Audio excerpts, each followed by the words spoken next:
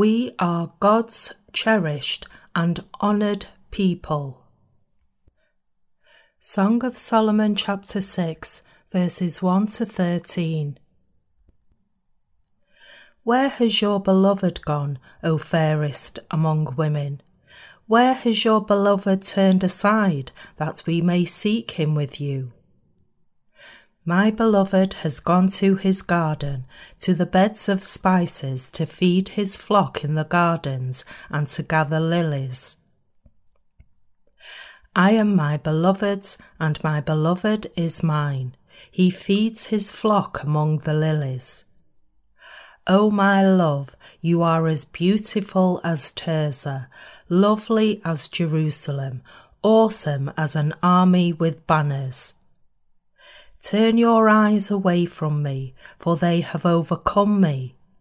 Your hair is like a flock of goats going down from Gilead.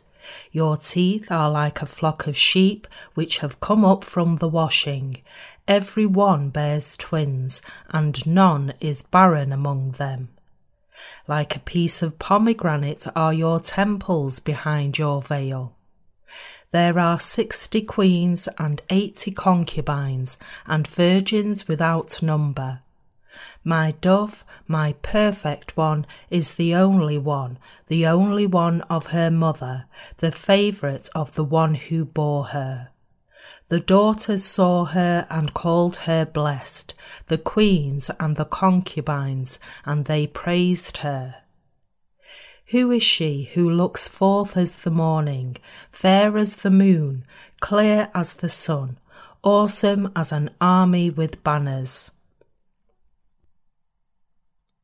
I went down to the gardens of nuts to see the verdure of the valley, to see whether the vine had budded and the pomegranates had bloomed. Before I was even aware, my soul had made me as the chariots of my noble people. Return, return, O Shulamite, return, return, that we may look upon you. We just read Song of Solomon chapter 6 verses 1 to 14 for today's scripture reading. This Song of Solomon is a poetic expression of the loving relationship between God and his workers. The key protagonists in this scripture are Solomon and the Shulamite woman. The love whispered by these two manifests the love between God and his servants. The Song of Solomon makes no mention of the name Jesus Christ. However, God included it in the Old Testament in order to explain to us what kind of relationship God has with his servants. Put differently, the Song of Solomon was canonized because it does an excellent job of describing the love between God and his servants. We should also note here that this particular scripture does not explain or teach us about the gospel of the water and the Spirit in any substantial detail. Rather, it is teaching us about the loving relationship between God and his servants, explaining to us just how much the Lord loves his workers. In God's sight, his servants are exceedingly beautiful. Let's begin by turning to Song of Solomon chapter 6 verses 1 to 3 here. Where has your beloved gone, O fairest among women? Where has your beloved turned aside, that we may seek him with you? My beloved has gone to his garden, to the beds of spices, to feed his flock in the gardens, and to gather lilies. I am my beloved's, and my beloved is mine. He feeds his flock among the lilies. This passage shows us how the Lord works with his servants and how God's servants are to carry out his work to take care of the flock and nurture them. It also teaches us that God's workers belong to the Lord belongs to God's workers, and the Lord and his servants are working together in one body. God's workers are indeed labouring with God. By preaching the gospel of the water and the Spirit, they are making it possible for everyone to receive the remission of sins. Accordingly, God's workers are carrying out God's work together with the Lord, not by themselves. The servants of the Lord work together with the Lord for his glory. Sadly, nowadays, too many pastors are preaching with a fleshly purpose in mind, so much so that it's quite embarrassing to hear such sermons. The ultimate message of their sermons usually boils down to building a bigger and better church building. All too often, we see many pastors claiming in their sermons that God would bless the congregation if they were to build a bigger church building. In the end, these sermons are nothing more than a means to wring out money from the congregation. These false pastors' goal is gratifying their greedy desires by invoking the word of God. It is then little wonder that the churchgoers listening to this kind of sermon would frown. In today's Christian communities, we can see that many pastors are bent on building a bigger church and amassing much worldly riches. In contrast, God's true servants never preach for such a carnal purpose. God's servants are not interested in building a house of the flesh. Far from it, they are seeking to build a house of truth to save each and every lost soul. As the true servants of God, our goal in preaching the God-given gospel of the water and the Spirit is to bring the remission of sins and everlasting life to everyone. In other words, our ministry is all about providing the bread of life. That is why the fruit of God's servants is so different from the fruit of the false prophets. We have the Lord inside us, and we are inside the Lord. For those who believe in the gospel of the water and the Spirit and are now carrying out the righteous work, their hearts are always thankful to God. How about you then? Are you someone working with God, serving his work in joy and obedience? Today, in God's sight, it is the believers in the gospel of the water and the Spirit carrying out God's work that are his true servants. Today's scripture reading shows us how God sees his workers. It's written in Song of Solomon chapter 6 verse 4. O my love, you are as beautiful as Tirzah, lovely as Jerusalem, awesome as an army with banners. In the eyes of God, his workers are his love. Tirzah here is the name of a magnificent city. This implies that in the Lord's sight, the righteous are as magnificent, beautiful, and majestic as the city of Tirzah. That is how the Lord sees God's workers. Let's turn to Song of Solomon chapter 6 verse 5 to 6 here.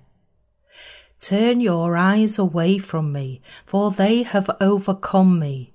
Your hair is like a flock of goats going down from Gilead. Your teeth are like a flock of sheep which have come up from the washing. Every one bears twins, and none is barren among them. This is how beautiful we look in the Lord's eyes when he sees us doing God's work in his vineyard. It's also written, like a piece of pomegranate are your temples behind your veil. Song of Solomon chapter 6 verse 7. This is such a wonderful expression of how much the Lord loves us.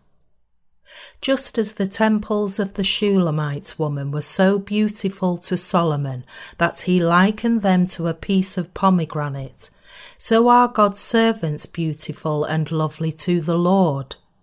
He is completely smitten by the beauty of his servants. In our Lord's eyes, we are beautiful beyond words. It's written in Song of Solomon chapter 6 verse 10.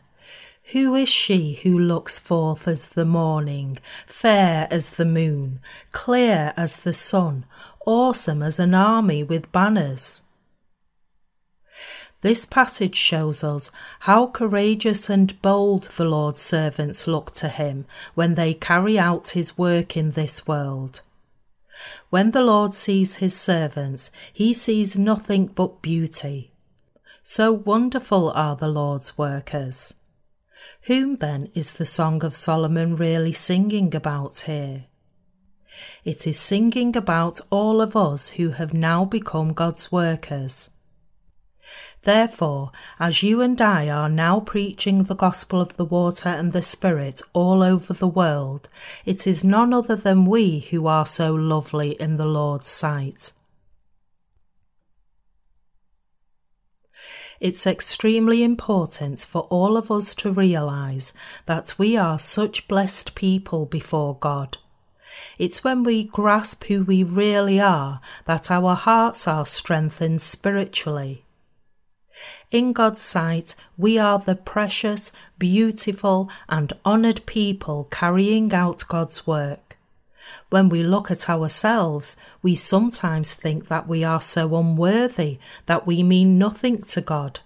But in reality, we are in fact beautiful and honoured. Given the fact that we have received the remission of sins and become God's own people by believing in the gospel of the water and the Spirit, and that we are now carrying out God's work, wouldn't we look honourable and wonderful when God sees us? In the Lord's sight, we are as clear as the sun, fair as the moon, and awesome as a proud army with its banners. Like a military honour guard marching for a review, our ministry is majestic and beautiful in God's eyes. When the Lord looks at the work of God that we are serving, that is how stalwart and wonderful it looks. And that is how beautiful all of us God's workers are in the Lord's sight.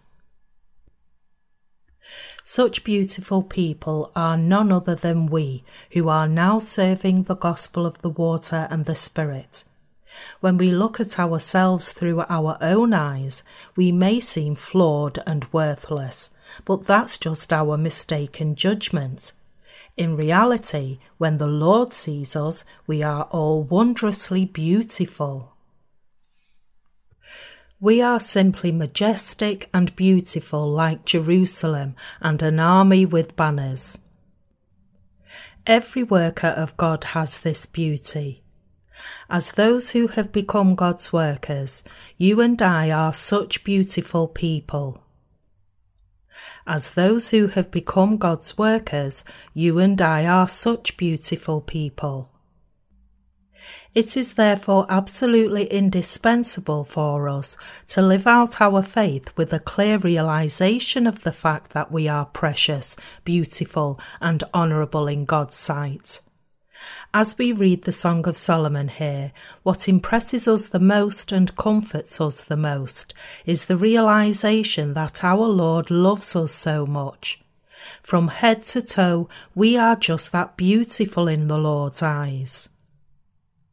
Yet, even though we are so precious in the Lord's sight, when we look at ourselves, sometimes we disparage and abuse ourselves. There are times when we inflict abuse on ourselves. This, my fellow believers, is absolutely wrong.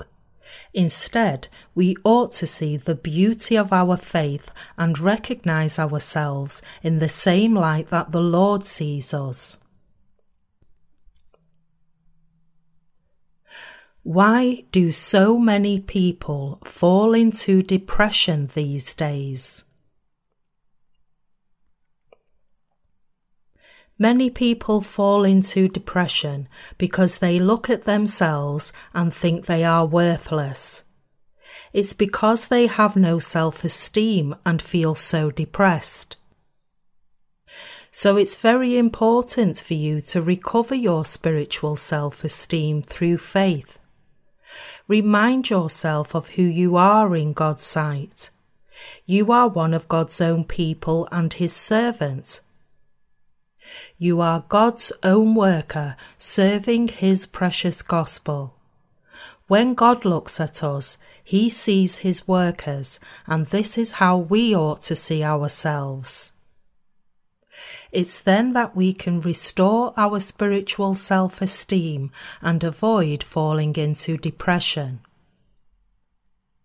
Once we have the right self-esteem, we can be free of depression. One of the most common symptoms of depression is that the patient dwells on their flaws too long and they end up inflicting abuse on themselves. Once they lose all self-esteem, they come to think that their lives are not worth living. They constantly think about nothing but their flaws and shortcomings. That's why their hearts get so depressed, and as they become ever more despondent, some of them end up committing suicide. As we can see clearly from the Song of Solomon, this is absolutely not who we are. God cherishes each and every one of us carrying out His work by trusting in the gospel of the water and the Spirit.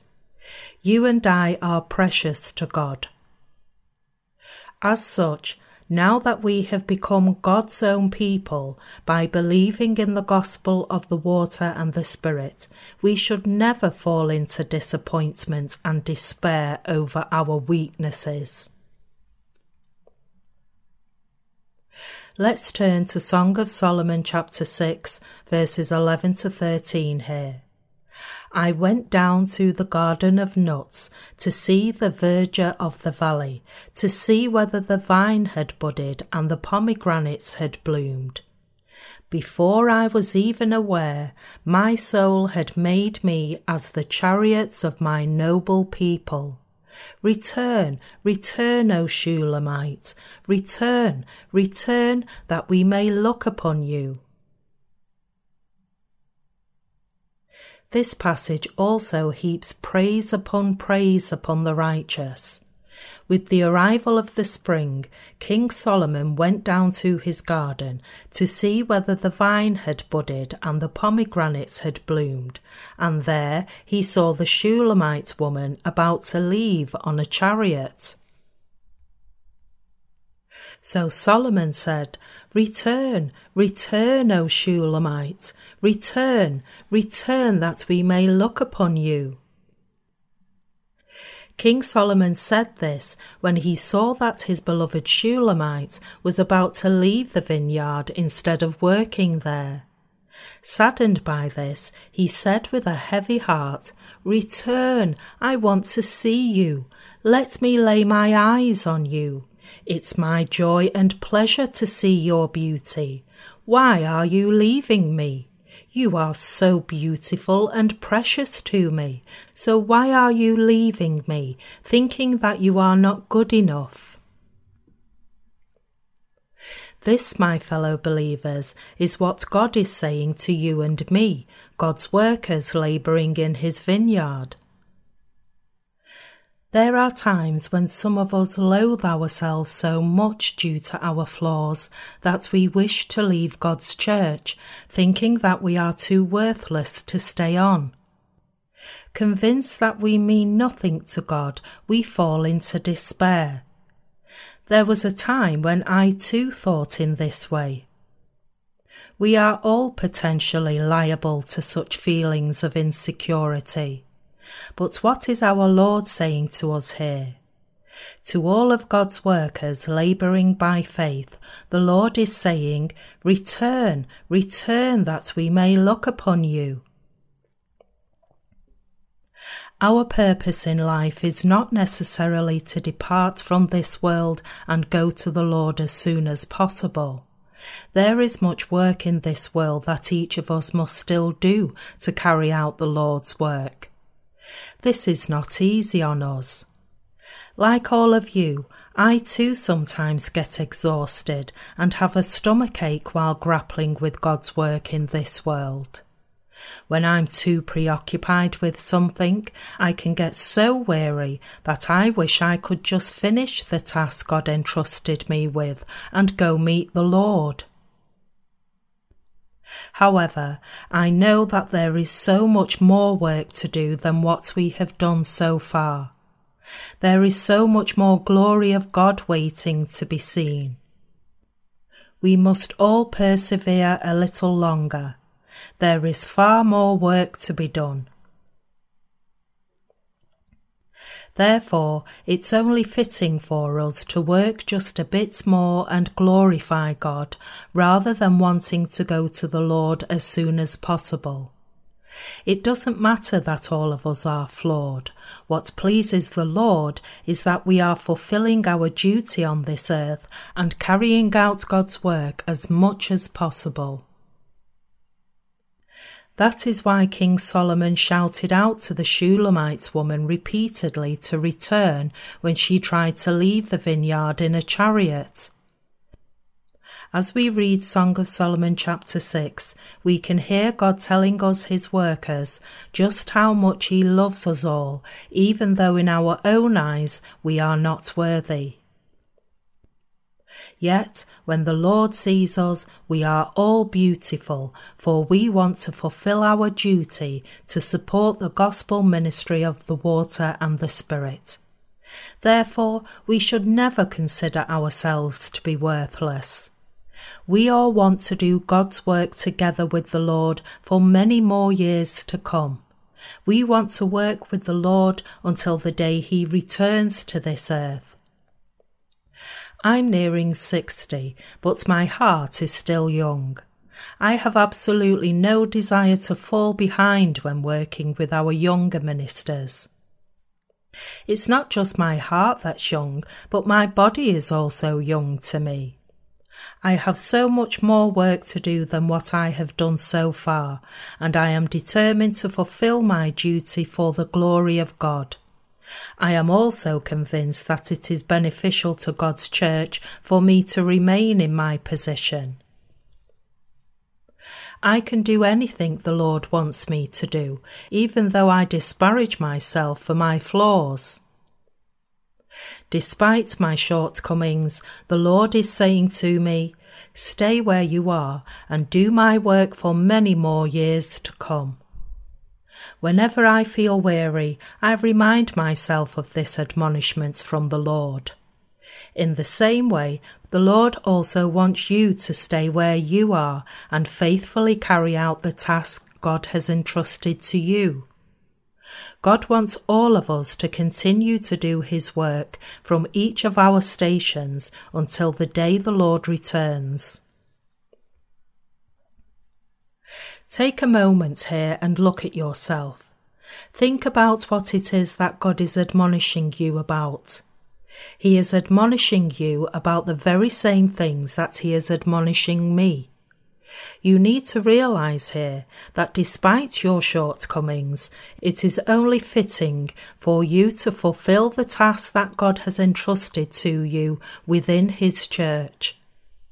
Always remember this as you carry on with your lives.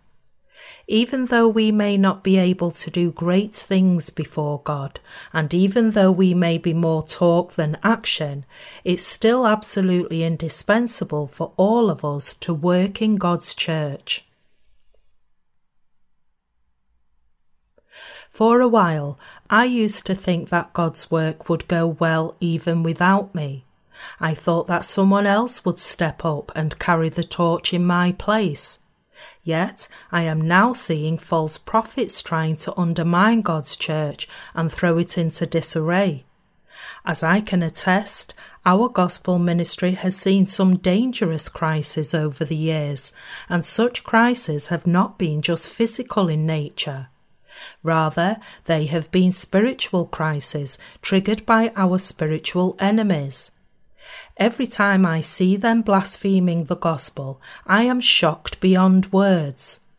Threats of physical violence are not the only things that are shocking, nor are they the only things that we need to defend ourselves from. Far from it, what's really dangerous is when spiritual wrongdoings occur within the church. This must be corrected immediately without fail, as any failure to do so could lead the church to ruin. As some of you do, from time to time, I can sense a spiritual crisis unfolding in the church. Yet, even as God's church is facing a dangerous crisis, all too often I see that too many people do not even feel how serious it is. Spiritual corruption does not end with just the destruction of the individual in question, but it can also ruin God's church. I can overlook everyone's personal weaknesses, but I can't overlook when someone succumbs to spiritual corruption and seeks to take the whole church down with him. That's because tolerating such corruption would ruin all the members of God's church and detract the glory of God. I can never allow anyone to ruin the members of God's church. So I've now come to realise that in your interest and for the sake of everyone in God's church as well, I need to stay in my position and continue to work and minister to you. With this realisation, I've begun to pay a lot more attention to my health than I used to, so that I may carry out God's work until the day He calls me home. I live with the will of God in mind, not this world. Because you and I are precious in God's sight, we are all honourable.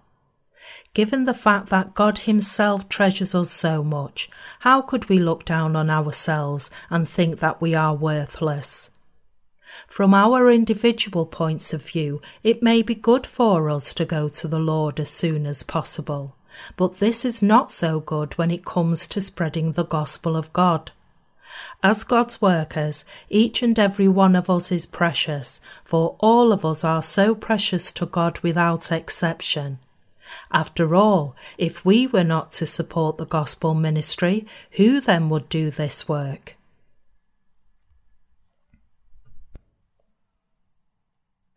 There are countless people all over the world who have received the remission of sins through us, the believers in the gospel of the water and the Spirit.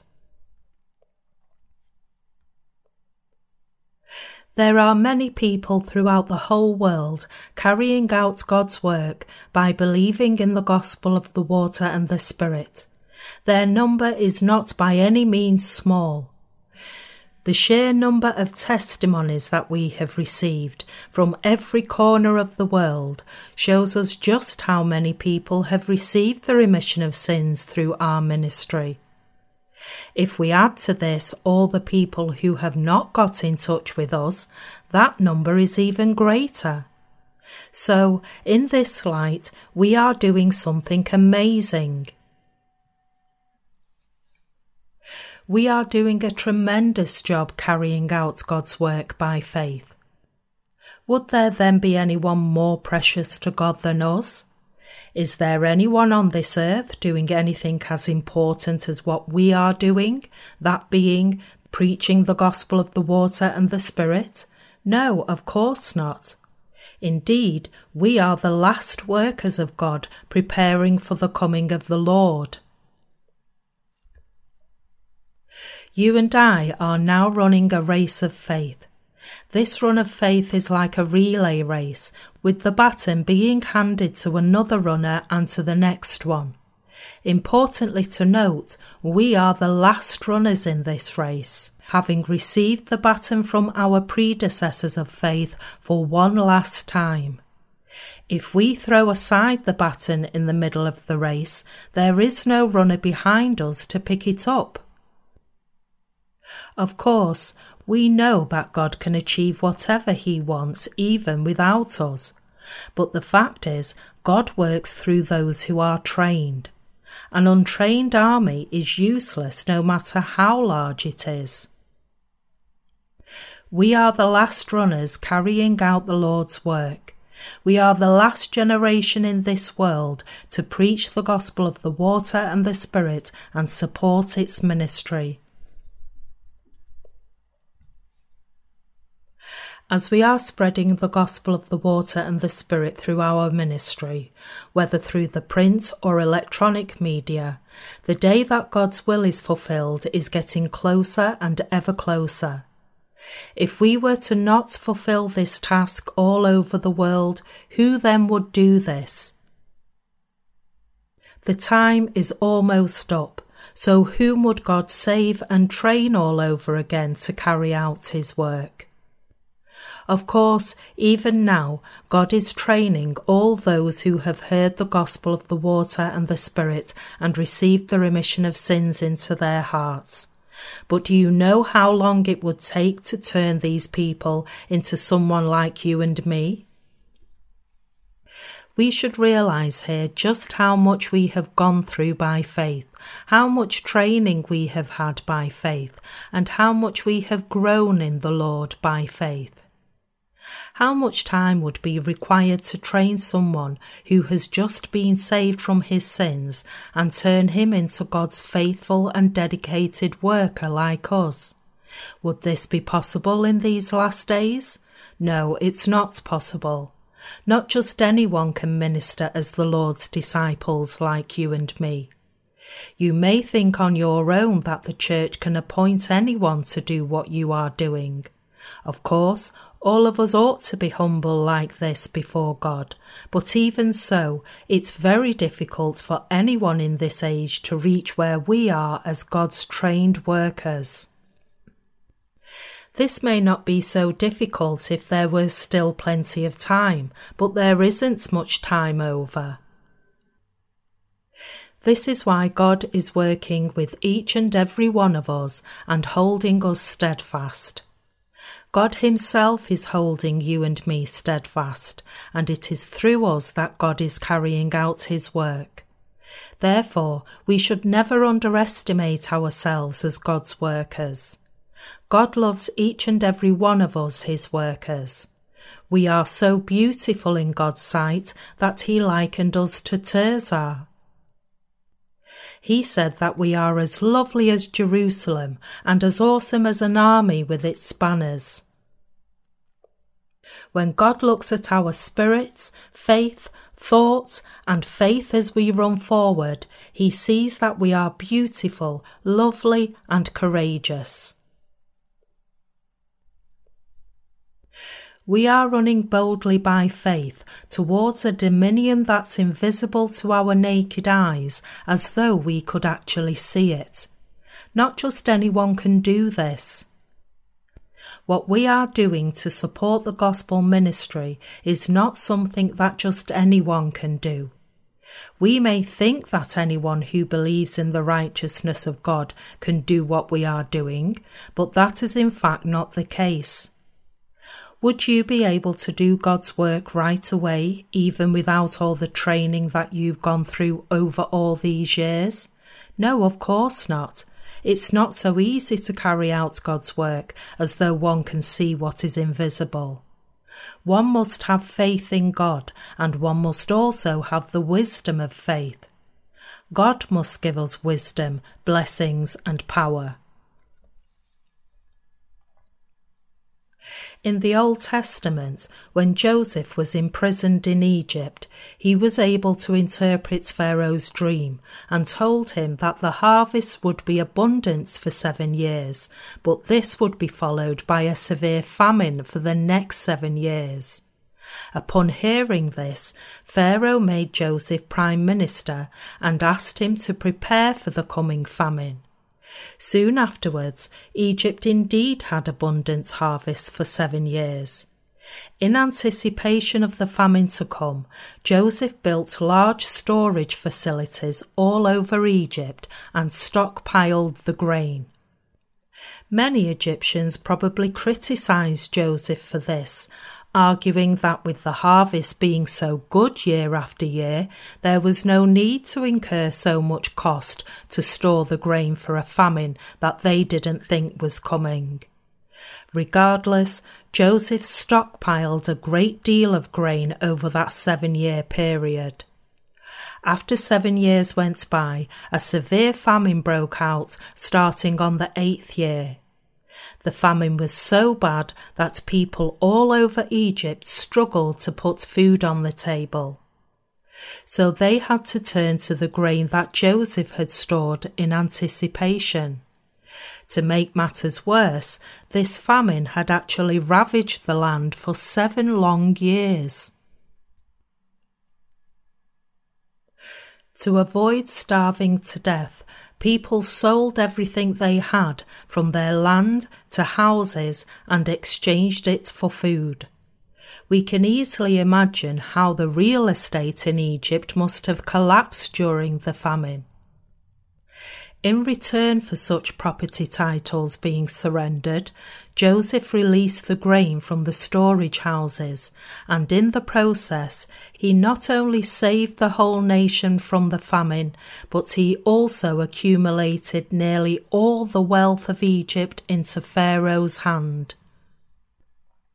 Given this, how do you suppose Pharaoh regarded Joseph? Would he have held Joseph in high regard, or would he have looked down on him? Of course, Pharaoh gave his complete confidence to Joseph. In those days, Joseph was the absolute ruler of Egypt, second only to Pharaoh. There was no one in Egypt who could disobey Joseph. How did Joseph achieve this? Did he do it with swords? No, he achieved it all thanks to God's wisdom.